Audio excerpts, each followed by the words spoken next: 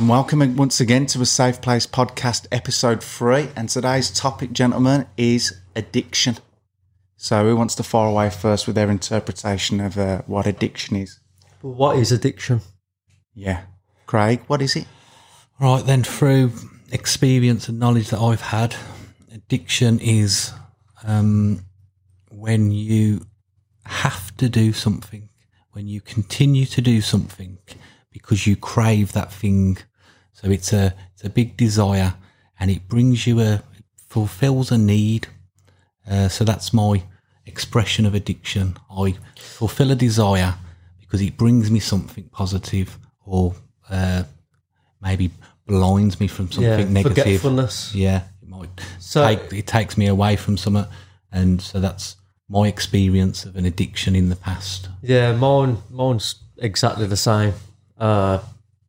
It's sort of, no matter all the stresses, the anxieties, depressions, traumas that happened in your life, when they try and creep up, you try and find the next best thing to forget them if you can't do it yourself. Unfortunately, drugs do that. Alcohol just takes you away from the reality. Yeah. Yeah. And so I always imagine it with, say, if you imagine your nervous system, which is like a sensory organ in of itself, isn't it? And if you grow up in a childhood that was full of anxiety and fear and worry that what you being you and the consequences of what you being you would have been, the nervous system would have programmed itself into a state of a slight sense of anxiety all the time. And because it's been programmed at a certain stage of many life experiences of trauma that you've gone through, it's regulated to that anxious level. So your sense of you always sits a sense of some sort of discomfort or anxiety with yourself. And one of the most natural things in the world to do when you feel in a state of discomfort is to try and reach out towards something that makes that discomfort go away. And this is why some addictions have this incredible power over us, because we're looking for a sense of well-being that we don't have for ourselves, do we? So as we try and understand and accept this mental health, what we want to try and get to is understanding addiction. But when it does something bad, when it's bad for your life and it brings lots of negativity, broken relationships, maybe not going to work because you're drinking alcohol, whatever the addiction is, when it starts to be negative for you and you know it or you don't know it, we want to try and find the point where we can change that to get a hold and hopefully get rid of the addiction, don't we? Yeah, it's hard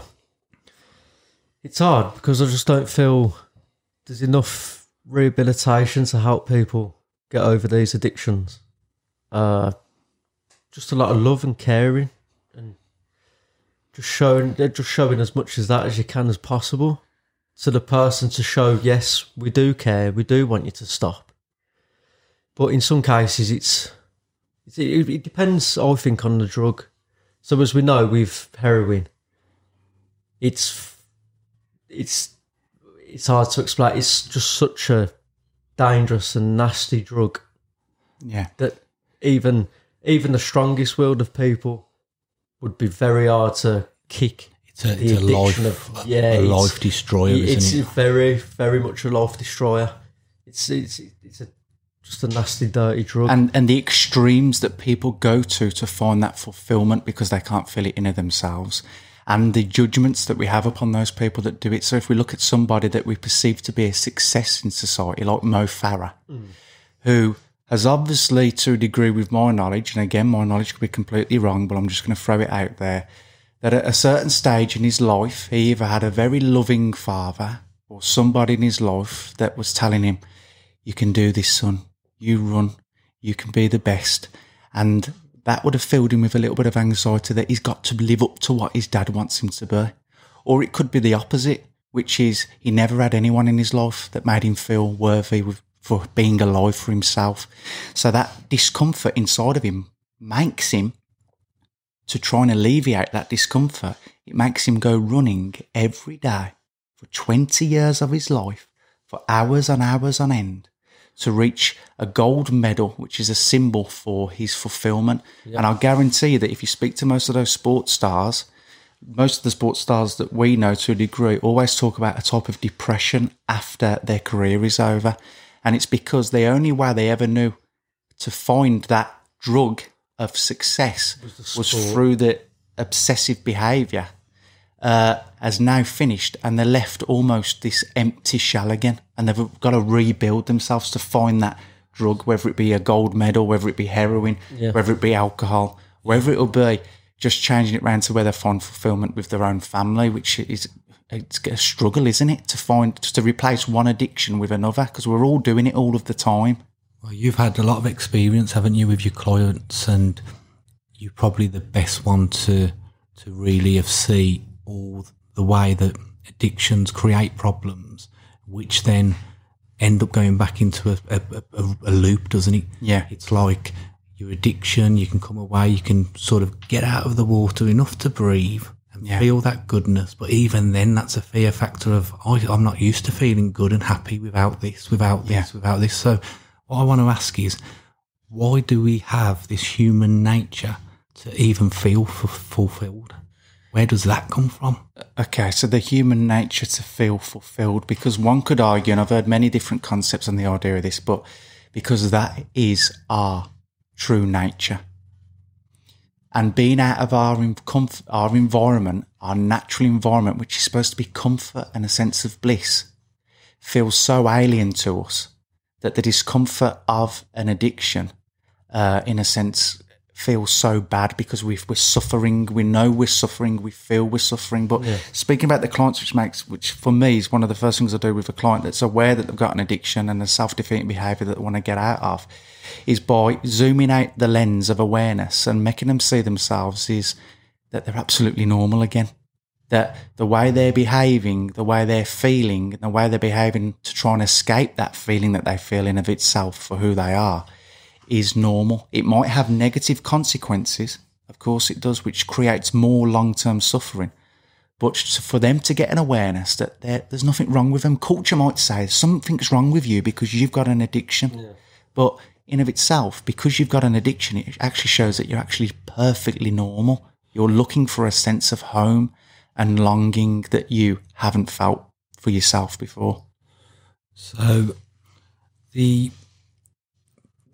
can talk about my addiction of the past, and this is difficult to speak about, but I was addicted to helping and caring for people. Done a lot of humanity work, and I was just obsessed with it, right? And just needed to help everybody.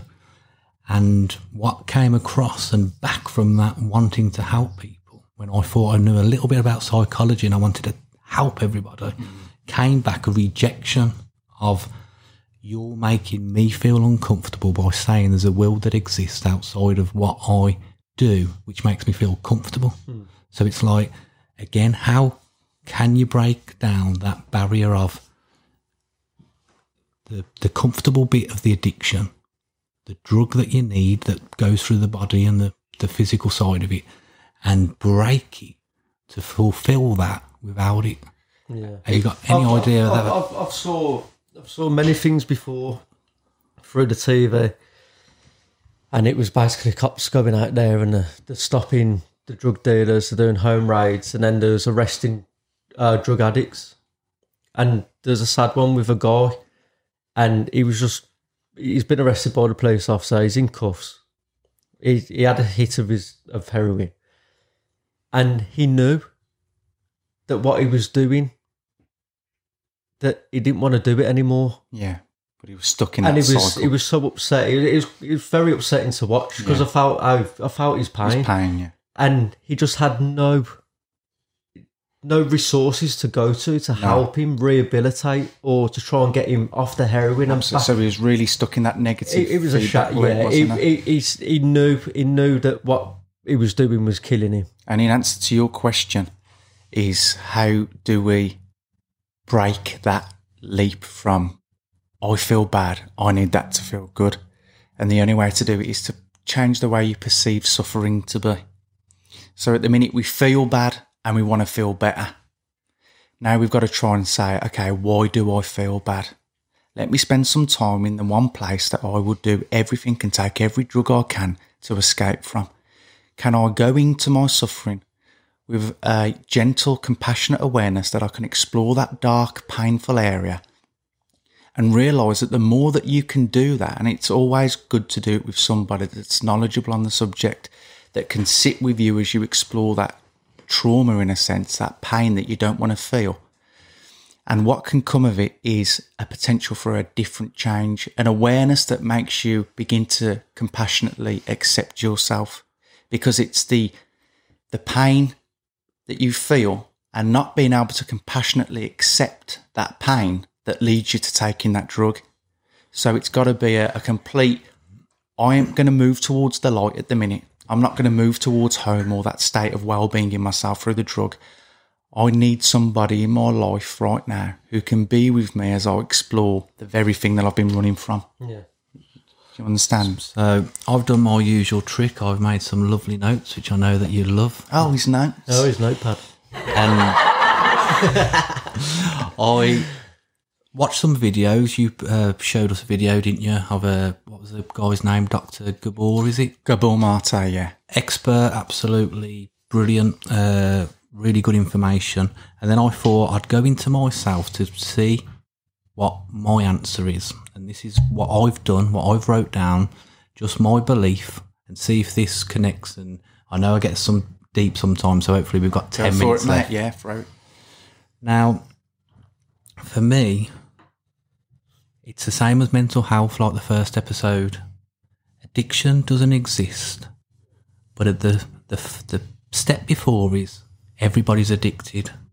There's people that do 70, 80 hours a week. They're covering up some sort of turmoil in their life, aren't they? Yeah. They're not confronting some. There's addicts out there who need to go on their phone 8 hours a day to get that little hit. Oh, I've got 20 likes, 30 likes, 40 likes. Yeah.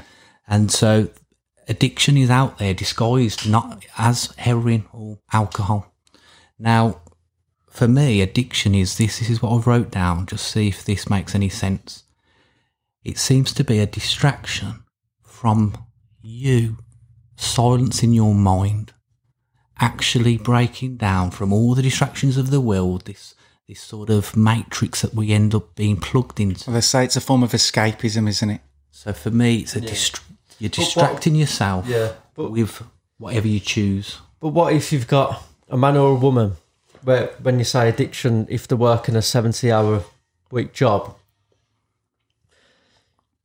if you look at it in another way, it isn't always about addiction that they want to work 70 to 80 hours a week. It could be just purely down to circumstances, yeah. Circumstances like to what people have 3 jobs. Well, not paying Fear, fear of paying the bills, and even that fear goes of back feeding to the family. Yeah, fear of living their life the way that society tells you that you should. Yeah. So that person, 78 hours, if he's happy and he's fine with doing this is fine. I'm talking about the people who do it because they're escaping the wife at home. I've got, Yeah. They're doing it for all the wrong reasons. Let me come in with this theory that I've bored you with before. We're looking at survival now, aren't we? So survival, what is surviving? If you look it up in the dictionary, it'll give you a brief assumption of what survival is. But let's look at what really is survival. It's an emotional, instinctive thing, isn't it? And it's the idea that if we got a petri dish now and put bacteria in the middle of that petri dish, and we cooled one side of that petri dish freezing cold and made the other side of that petri dish warm, the bacteria would naturally move towards what's warm because it's what feels better, right? That is addiction inside of itself. I am unconsciously moving away from discomfort to comfort. Now, the message that we need to get across here is how can we overcome addiction? And there are drugs out there. There are loads of external factors that you can incorporate to escape that discomfort. But I think what Craig's looking more towards is the idea that a level of awareness or psychology that is inside of you that you can open yourself up to can be the thing that you can escape to. Yeah. Not an external thing. You can break away from all the habits that kept you from this uncomfortable feeling. So you're enabled to walk through the uncomfortable feeling, to go through the other side and realise, wow, I've survived, I've got there. Yeah. And then that's where you can see that you can only choose the right thing for yourself. The paradox is, the incredible paradox is, as we are trying to find a way to alleviate addiction, and we learn that through a certain mindset or a philosophical sense of psychology, you can find that home or that sense of safety within yourself. You can generate it from within. You then become addicted to yourself. So there's nothing wrong with addiction. It's just a misinterpretation of what's going on. How would you go about trying to help a homeless guy on the streets who's a drug addict? Again, where would you start with them? Well, again, look, I'm going to take a homeless guy in off the street. What if I can't trust him? What if he's going to steal something from me? What if I can't help him? Do you hear that unconscious internal voice that generates a sense of discomfort in me? What's the only way I know how to get rid of that discomfort? I'll change the external world. I'm not going to bring him into my house. And that therefore I eradicate my self-defeating negative thoughts that creates my own discomfort. Yeah. So it's all literally, the universe within is literally asking for you to become so conscious of what you are, and you are not your internal voice. So why not build a trust with the homeless guy by going out and seeing him and interacting with him, getting to know him? But do you know what comes up in me as you say that? Yeah, but can you trust him? But why not? Can you trust? Can he trust you? I'll get you 100%. Yeah, can he trust me? What do you mean? Can he trust me? What do you think I'm going to get up to? But yeah, so it's an internal thing, isn't it? You've got to pull it all beyond you. Yeah, you've got to want to help these people. Yeah, you've got to want to. And why do you want to help these people? It'll make you go closer to home. That becomes your new addiction. That's my Yeah. So the thing is there is no addiction. Paradoxically, there is, and that it's okay for people to have them. We think of addictions as bad. Culture have spoon-fed you a set of information that makes you associate the word addiction to a bad thing, when actually it's as normal as you urinating when you get out of bed in the morning. It's perfectly okay. It's your safe place. Yeah. So that's a good one. The thing about this is I've got a story about the homeless guy as well that somebody actually took in. Yeah. Said, do the garden for me, I'll pay you some money. Thought they was doing a beneficial thing. She ended up getting her head chopped off, right? So you've got to be careful, all right? So, so what we found is the thing that makes you comfortable, the addiction, is making you feel comfortable from something that's uncomfortable. Yeah. So we're saying that it's okay to go into this uncomfortable place, regardless of how painful it seems. Yeah. But there's something else there. There's that wall around us that we just can't get the motivation to break down. I'd rather drink every night and ease and get lost in the madness of my own mind. Because it's easier to do it. And again, it's like human beings are like rivers. A river will find the easiest path possible down to home, the ocean. So human beings, it's a lot easier to pick up a can of beer to feel the short-term pleasure and the escapism of that comfortable feeling than to go towards the suffering. You've got addicts that all have different circumstances in their life. So we've soldiers come back from war, PTSD, enrolled into a program, which some aren't successful.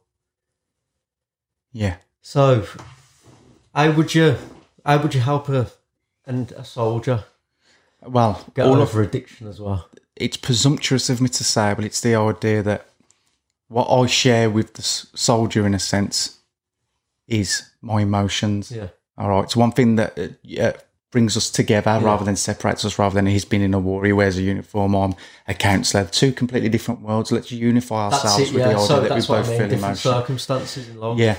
And so the only way, again, to help anybody, again, the message, and we're coming close to the end of this episode 3 at the minute, but the message that we want to get across through the Safe Place podcast is the idea, the most important thing that you can ever find within yourself is beginning to accept yourself for who you are. Yeah.